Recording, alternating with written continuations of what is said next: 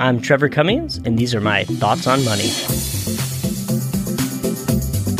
Hello, and welcome to the Thoughts on Money podcast. We like to call Tom. I'm Trevor Cummings, your host of the podcast and your author of the Thoughts on Money blog. And I am not feeling 100% today, but I have somebody who is 100%, Mr. Sean Latimer. I'm 120 today. I got you. Don't 120%. worry. I'm trying to think what my son said the other day. My whole family's been a little bit sick, and my mother-in-law dropped him off at preschool, and he looks at her and he goes, I don't want to go to preschool today. And she goes, why not? And he goes, I'm just not feeling good. He's like, my mind, my body's here, but my mind's not. And I was like, interesting thing for a 4-year-old to say. Yeah, so he's so wise. Yeah, as I stutter through that, I'm thinking to myself, my body is here, but my mind is not here today. So did you get a chance to read the article, or are you just going to wing it? No, I did. And some of it definitely stuck with me. So I have a good story for you once you get started. No, go ahead. You start us off. Well, you kind of started off with nostalgia and how like things hit home and kind of make you a softie. Am I on the right track? Yeah. Something like that. Yeah. And so last night, as some of you may know, I have 3 little kids, and my boys are at a fun age where they're really into sports and all the things I like. And do you remember the movie The Little Giants? Yeah, Icebox. That's right. And I think it came out like 1994 or something like that. So I was about 6 or 7, about the same age as my boys. And Mason saw it for the first time on the airplane, and he can't stop talking about how much he loved the movie. So we watched it last night as a family, and it was like such a cool moment for me to see a movie that I loved as a kid, watching my kids love it, and it just totally hit home. And when I was reading the article, that was the first thing I thought of. Okay, I'm going to say that 9 out of 10 people listening to this have never seen that movie. Probably. But this is for the 1 out of 10. Annexation of Puerto Rico. That's right. That was the best play I've ever seen. Exactly. So for those 1 out of 10 out there, I know that hit home for you too. There's a joke between me and my sister-in-law. She says my wife looks like Icebox. So then I have this thing where I often will text her like and call my sister-in-law Icebox. She's like, no, it's your wife. And it's just back and forth, so it's pretty funny. Icebox. That's interesting because your wife is tiny. Yeah, I know. Icebox, for those of you who have not seen the movie, is a female football player. Yeah. She's not big. She's bigger than the kids. Girls like grow rough faster. And tough tomboy. Yeah, and yeah, exactly. Good movie. If you haven't seen it, go watch it. Go watch it. That's maybe for the price of entry on this podcast, it's all worth it. Yeah, exactly. So one thing Sean's referencing is this idea of nostalgia, and I was mentioning that with the iPhone, I get these. Do you get those too? The reminders? Yeah, the memories. Yeah. So I get these reminders like daily, and it's like memories, and there's little videos, and like I never clicked them. And then one time I was like, I just clicked it, and then this like cue the music. Yeah, cue the music. Elevator music comes on, and then it's like last year's vacation. And when you have really little kids, my middle child is 2.5. So a year ago, he was 1.5. So when I get reminders of what we did Easter last year and look at him grow, I'm just like, life moves so fast. But in that vein, it reminded me of, there's this finance author that I really like, and he talks about in his writing career, one of his favorite things to do, I think when he lived in New York or DC, I don't know where it was, but he'd go to the library and he'd read old Wall Street journals. And he'd go to like the day after 9/11 or the Great Depression or something where he wanted to say, how did people feel in the moment of these historical events? Like he knew the next chapter. He knew the recovery. He knew what happened next. But how did people feel in the moment? Does that make sense? Yeah, that kind of gave me chills when I read it, because during scary times, I think if I'm asked questions, I can answer them, but I also just kind of sit in like a holding pattern. Like, oh, this is scary. I'm just going to sit because I don't know what's going to happen. And I'm a delusional optimist. So I just think like, hey, everything's going to be okay. But I couldn't imagine if I had to write an article to a group of people to talk about what's happening. I don't know. It seems like a uncomfortable place to be in. Yeah. I remember even during remember, it's not that long ago, but the depths of COVID, when I don't know what the date would be, right? So it'd be something like not the depths, the beginning, right? The March, April, May of 2020. I remember text messages between David and I needed him to be confident, right? So when there was times where he would ask me questions or different things like that, I needed him to be like a rock in that moment, because it was difficult, right? It was things that were happening in the world we haven't seen before, and I needed the pep talk. I needed the coaching. I needed the encouragement so that I could be that encouragement to clients. So looking at things, old newspapers and stuff like that in the moment is really interesting. And it's different than, because you also mentioned like later in the article, a certain asset class that underperformed for a period of time. And then, kind of doing some of that hand holding that like, hey, you've already felt the pain, that I don't know when the recovery is, but eventually things will get better. This will pass, right? It's almost different when it's something not really market related, and you don't really have a lot of that historical data to tie it to, and it's almost that more of a feeling of unknown.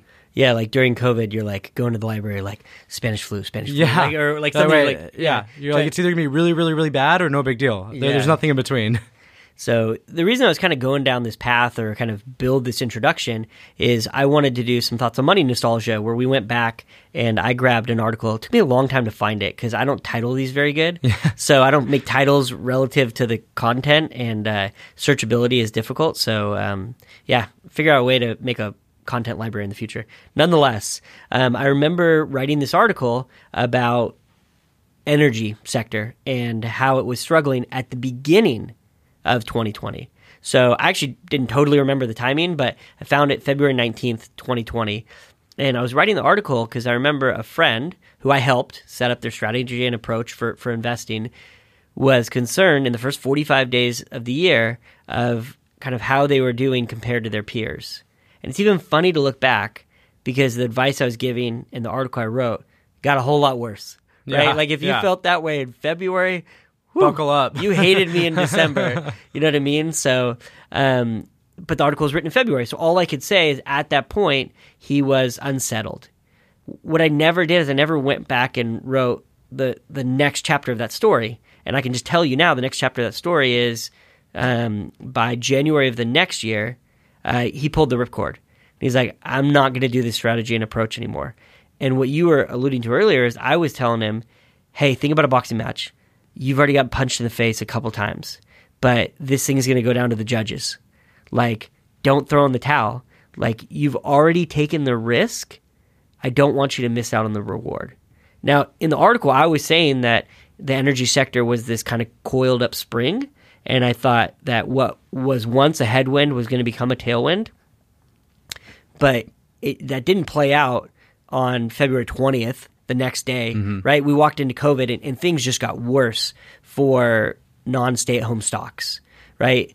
And so that spring got coiled up even more. And it's easy to say now, again in hindsight, to say that I wasn't wrong. I was just early. But the reason I wrote the article is he came back to me like a few weeks ago. I haven't talked to this friend in a long time. And he's like, hey, I want your advice and guidance. And he handed me a statement of his portfolio. And I'm not going to lie, I was curious because I was like, man, I remember when we disengaged and I remember telling you to hold the energy stocks.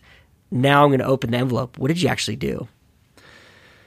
Yeah, I'm having flashbacks of that COVID moment where, you mentioned in February it started to become like a little scary, uncertain, but then it got way worse, right? And I was getting phone calls from really close friends saying, should I put my parents' 401ks to cash? Like, things are getting ugly. They're never going to get better. And I had to kind of do that. It was weird. I'd do that hand-holding all day at work with clients, and then I'd go home and do that hand-holding with like neighbors and friends and family. And after a while, you're like this beacon of light, and you start to almost question yourself. You're like, I'm saying the right thing, right? But I'm glad I did. And I when I finished this article, it was kind of sad for me, actually, because I remember this scenario with this client. I remember you kind of coaching and hand-holding for over a year. Then I do remember you guys parted ways, correct? Yeah. And I remember you even said like, hey, you go ahead and do your own thing. I totally understand. Water under the bridge. I still care about you. But if I were you, I would not sell these positions, and this is why. And I felt like that was a very the energy stocks. I was encouraging him to hold those positions. You had no skin in the game, right? It was just like, hey, this is what I would do if you're in your position. Like, I wish you the best. And so then I was hoping that when I started to read it, I was hoping that you're going to say something like, yeah, you changed this, changed that. But he kept on, and he was rewarded for it. But maybe you can tell everyone what happened. Yeah, I mean, the natural thing to do, and I understand it. That's why I hope no matter what, this article doesn't come off as like an I told you so or a criticism. That's not the intent. It's that rather than use a textbook, we can actually look at a real story and see if we can glean some wisdom from it. So what most people would do in that situation is if in 2020 they had a higher than normal allocation to the energy sector and the darlings of the day was the tech sector, you would go fill up your shopping basket in tech. And actually, that wouldn't have hurt you so bad in 21. So you probably would have felt, what's the word I would be looking for? Vindicated. Yeah. You were like, oh, man, I made a good decision. The problem is the wheels fell off in 2022. Mm-hmm. So, like, what I had a lot of trouble writing, maybe because I'm sick, but is this idea that you took the risk in the energy sector, you pulled the ripcord, and you never got the reward. Then you went into a sector that was already highly rewarded to take their risk. Then you got punched in the face again. So I ended up opening the envelope, looking at this portfolio, and I actually had the statement from when we parted ways, December or January of 21, and I saw a portfolio that was down, right? It wasn't down significantly. I want to be intellectually or editorially honest here, but it experienced what most investors did, the go nowhere markets, right? And, whatever the value was, it was like 10% less than that point, which would have been very different if the portfolio was more of a value orientation or energy. And I would encourage you to go to the article because I put some those quilts that you like where it kind of shows the sector performance. And I showed how ugly energy was in 2020. It was unsettling. But then 21 and 22 is unreal. Like, I didn't even remember until I printed it in this chart, and I'm going to pull it up so I don't butcher the wrong numbers. Energy was up 53.3% in 21 and 61.1% in 22. Coiled spring. That is significant. So when you get this idea that markets are about risk and reward, what I'm not telling you is that if you have something that's gone down a bunch, it's a coiled up spring. I'm telling you, we came to that conclusion from a valuation standpoint. Go back and read the original article that I wrote. It's called Why It's Sometimes Okay to Underperform. I have the link in there. I provided like 5 or 6 reasons of why I'm saying here's where the argument would be on this is an attractive opportunity. I am not saying that if you have an ABC stock or I don't think it's a ticker symbol, but like if you had it might be. You gotta be careful. If you have some stock that is down 70%, that is not a sign of, man, this is a really good entry point. I provided a narrative, whether it's right or wrong, and a thesis and an argument, and maybe this played out to the benefit for reasons that weren't aligned with what I had. Maybe it was inflation, whatever. But nonetheless, that was a huge thing to miss out on. And you've talked about on this podcast, and I'll give you the baton for that, about even just missing out on the best days. Yeah, it's true. And one thing I thought of when I was reading the article is, years before COVID, I remember senior advisors making jokes in the office that, energy plays and MLPs stood for a must-lose principle because that sector has been beat up for a long period of time. So it could have been, almost like a double coiled spring. Like they were already trading at attractive valuations before COVID happened. And then that obviously the amplified once there was such a decrease in usage. But it is true that it's human nature to sit there and look at bad days and say, okay, I need to change something. Well, changing something means normally that you're selling at a loss or realizing losses. And then when things look better, it's normally after a few really big good days. And then they go, actually, I feel way better. Things look better. I want to go back into the market. But if it wasn't your money and you were in a classroom and someone said, should you sell here or buy here? I'm pretty sure it's pretty easy in a case study to say, oh, well, why'd they do that? That was the dumbest thing they could have done.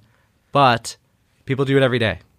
Which is the great thing about our career or calling is that at least human behavior doesn't change. Yeah. And that's why I talked about in the article, I referenced Warren Buffett, and we'll get back to that. But, one of his skill sets is knowing this concept that the way people were behaving in the 1920s, people still behave that way in the 2020s. Yeah, you say that. The 2020s? The 2020s, yeah. So this idea that at least human behavior is consistent, you have some predictability. And grab your paper and pen because I can give you some answers to the test.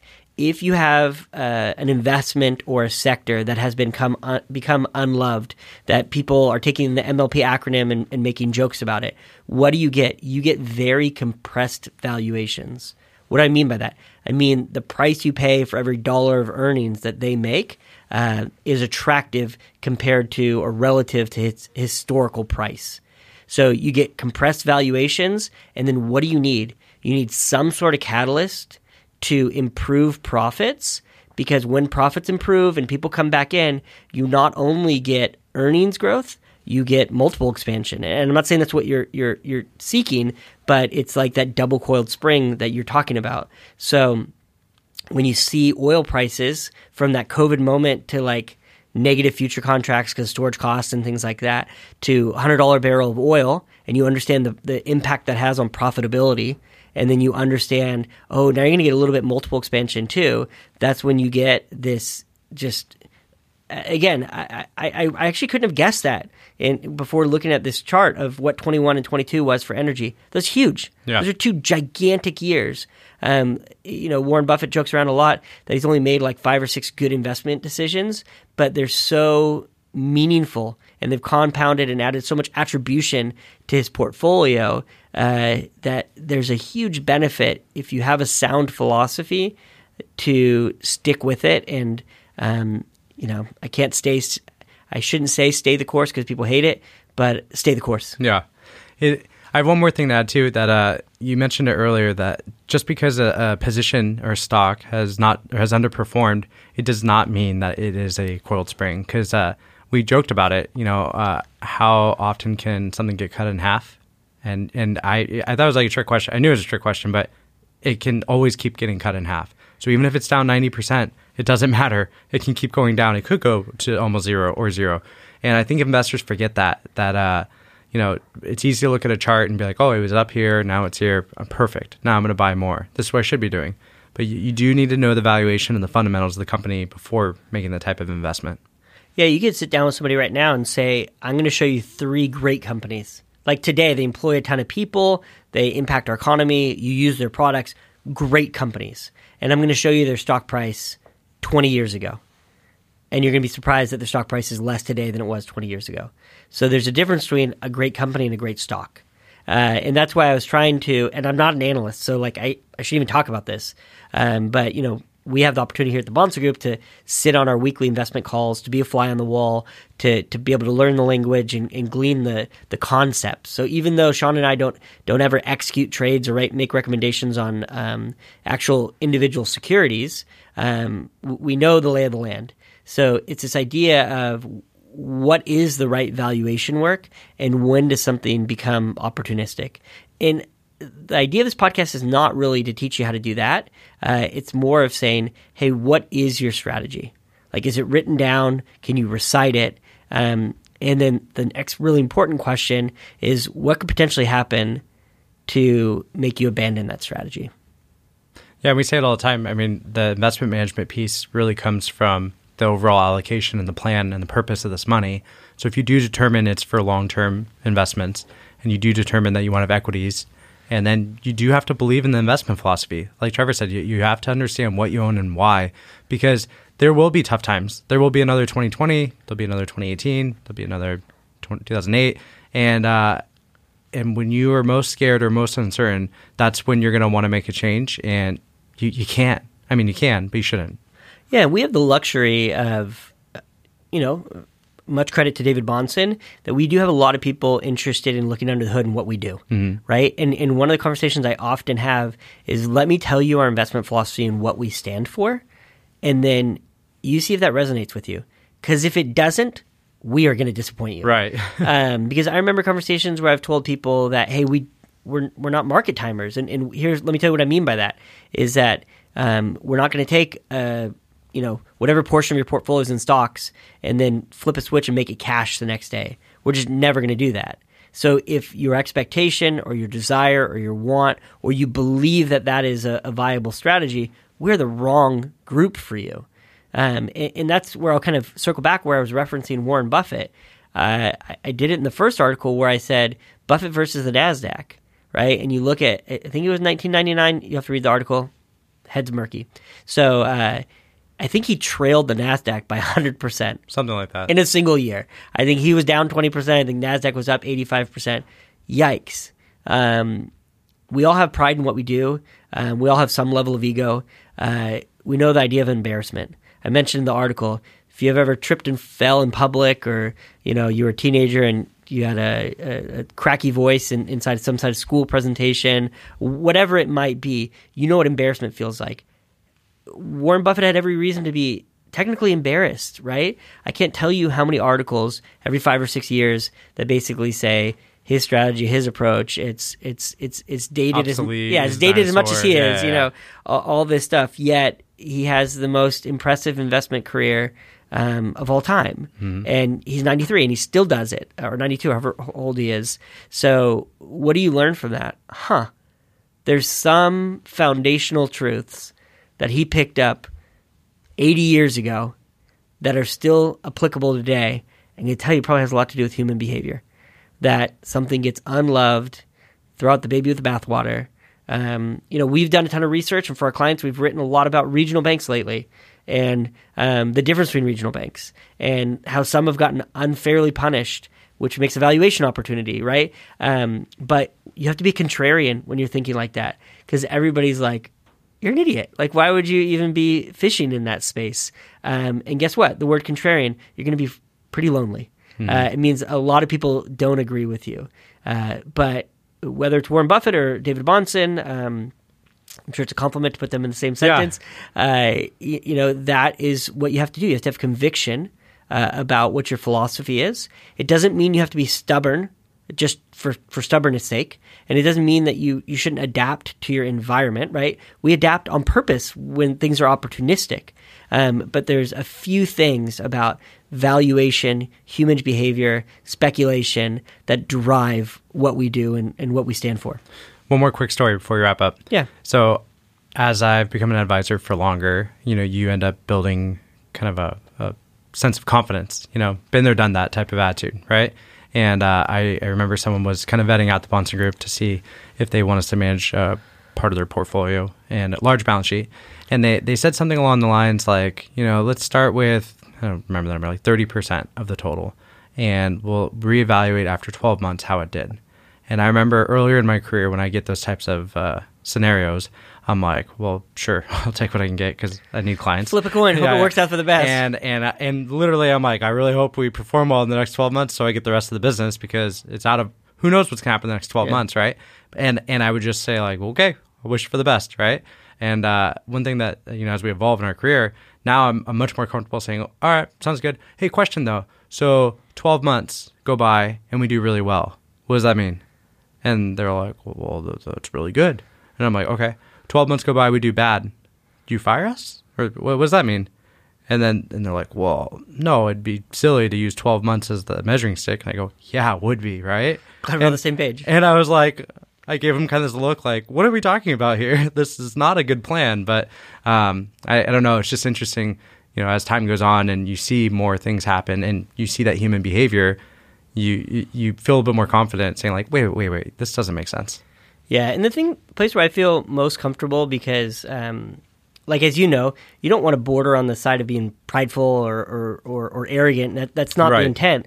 But the easiest thing for me to say is like, I've read a ton about this stuff, and I don't have a monopoly on the truth. But my conclusion for my own money is that I'm going to do this. So I'm going to be a little bit defensive, because I'm not going to let you convince me in how I manage my own money. Right. Now, if you want to be along for that ride, I'm all in. If you have questions, I love it, because inquiry is kind of your path to knowledge, and I want that. But again, going back to Buffett, there's some truths when he started investing 80 years ago that he still believes are true today. Did he become a better investor over those 80 years? Absolutely. And he's even made some funny rules. Like, I can give you quotes where he says, I'm never going to buy an airline stock. Guess what? I can give you an example of when he bought an airline stock. So it's like he's still going to make mistakes too. That's not the point, but it's saying the foundation of what he does, that when he's going to make big moves that have meaningful impact on his business, he's going to lean on that idea of valuation, staying away from speculation, and humans are going to behave the same way today as they did 100 years ago, 200 years ago, 2,000 years ago.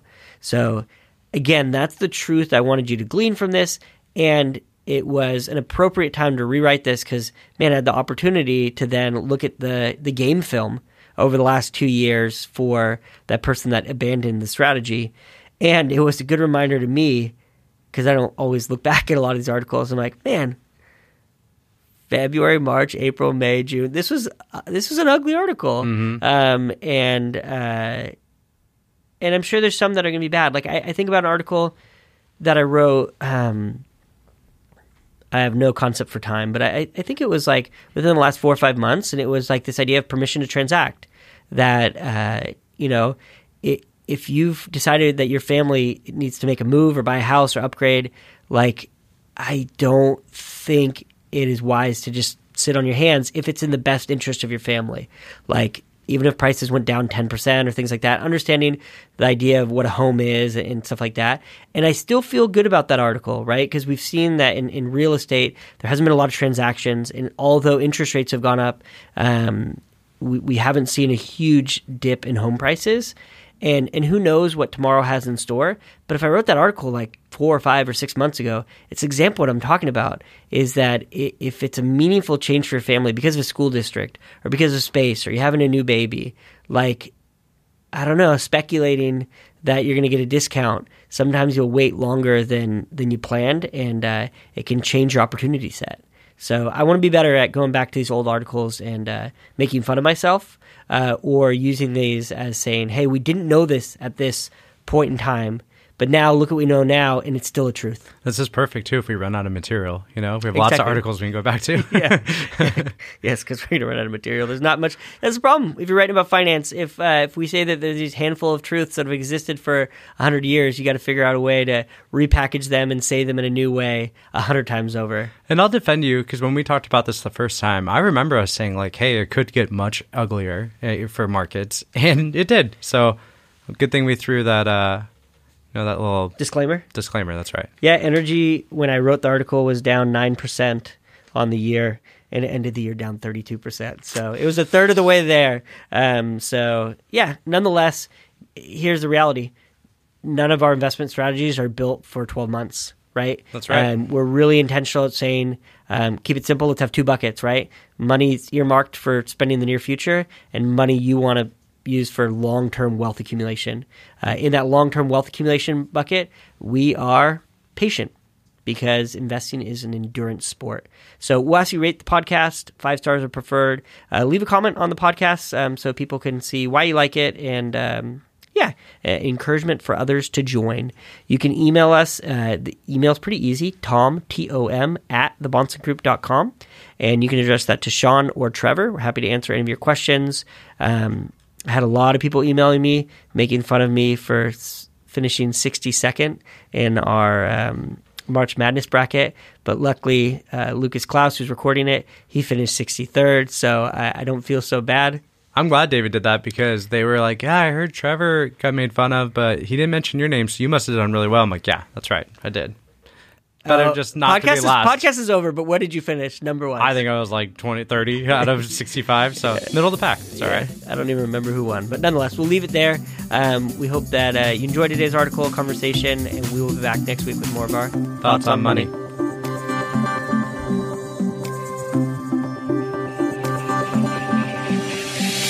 The Bahnsen Group is registered with Hightower Securities, LLC, member FINRA and SIPC, and with Hightower Advisors, LLC, a registered investment advisor with the SEC. Securities are offered through Hightower Securities, LLC. Advisory services are offered through Hightower Advisors, LLC. This is not an offer to buy or sell securities. No investment process is free of risk, and there is no guarantee that the investment process or the investment opportunities referenced herein will be profitable. Past performance is not indicative of current or future performance and is not a guarantee. The investment opportunities referenced herein may not be suitable for all investors. All data and information referenced herein are from sources believed to be reliable. Any opinions, news, research, analysis, prices, or other information contained in this research is provided as general market commentary. It does not constitute investment advice. The The team and Hightower shall not in any way be liable for claims and make no expressed or implied representations or warranties as to the accuracy or completeness of the data and other information, or for statements or errors contained in or omissions from the obtained data and information referenced herein. The data and information are provided as of the date referenced. Such data and information are subject to change without notice. This podcast was created for informational purposes only. The opinions expressed are solely those of the team and do not represent those of Hightower Advisors, LLC, or any of its affiliates. Hightower Advisors do not provide tax or legal advice. This material was not intended or written to be used or presented to any entity as tax advice or tax information. Tax laws vary based on the client's individual circumstances and can change at any time without notice. Clients are urged to consult their tax or legal advisor before establishing a retirement plan.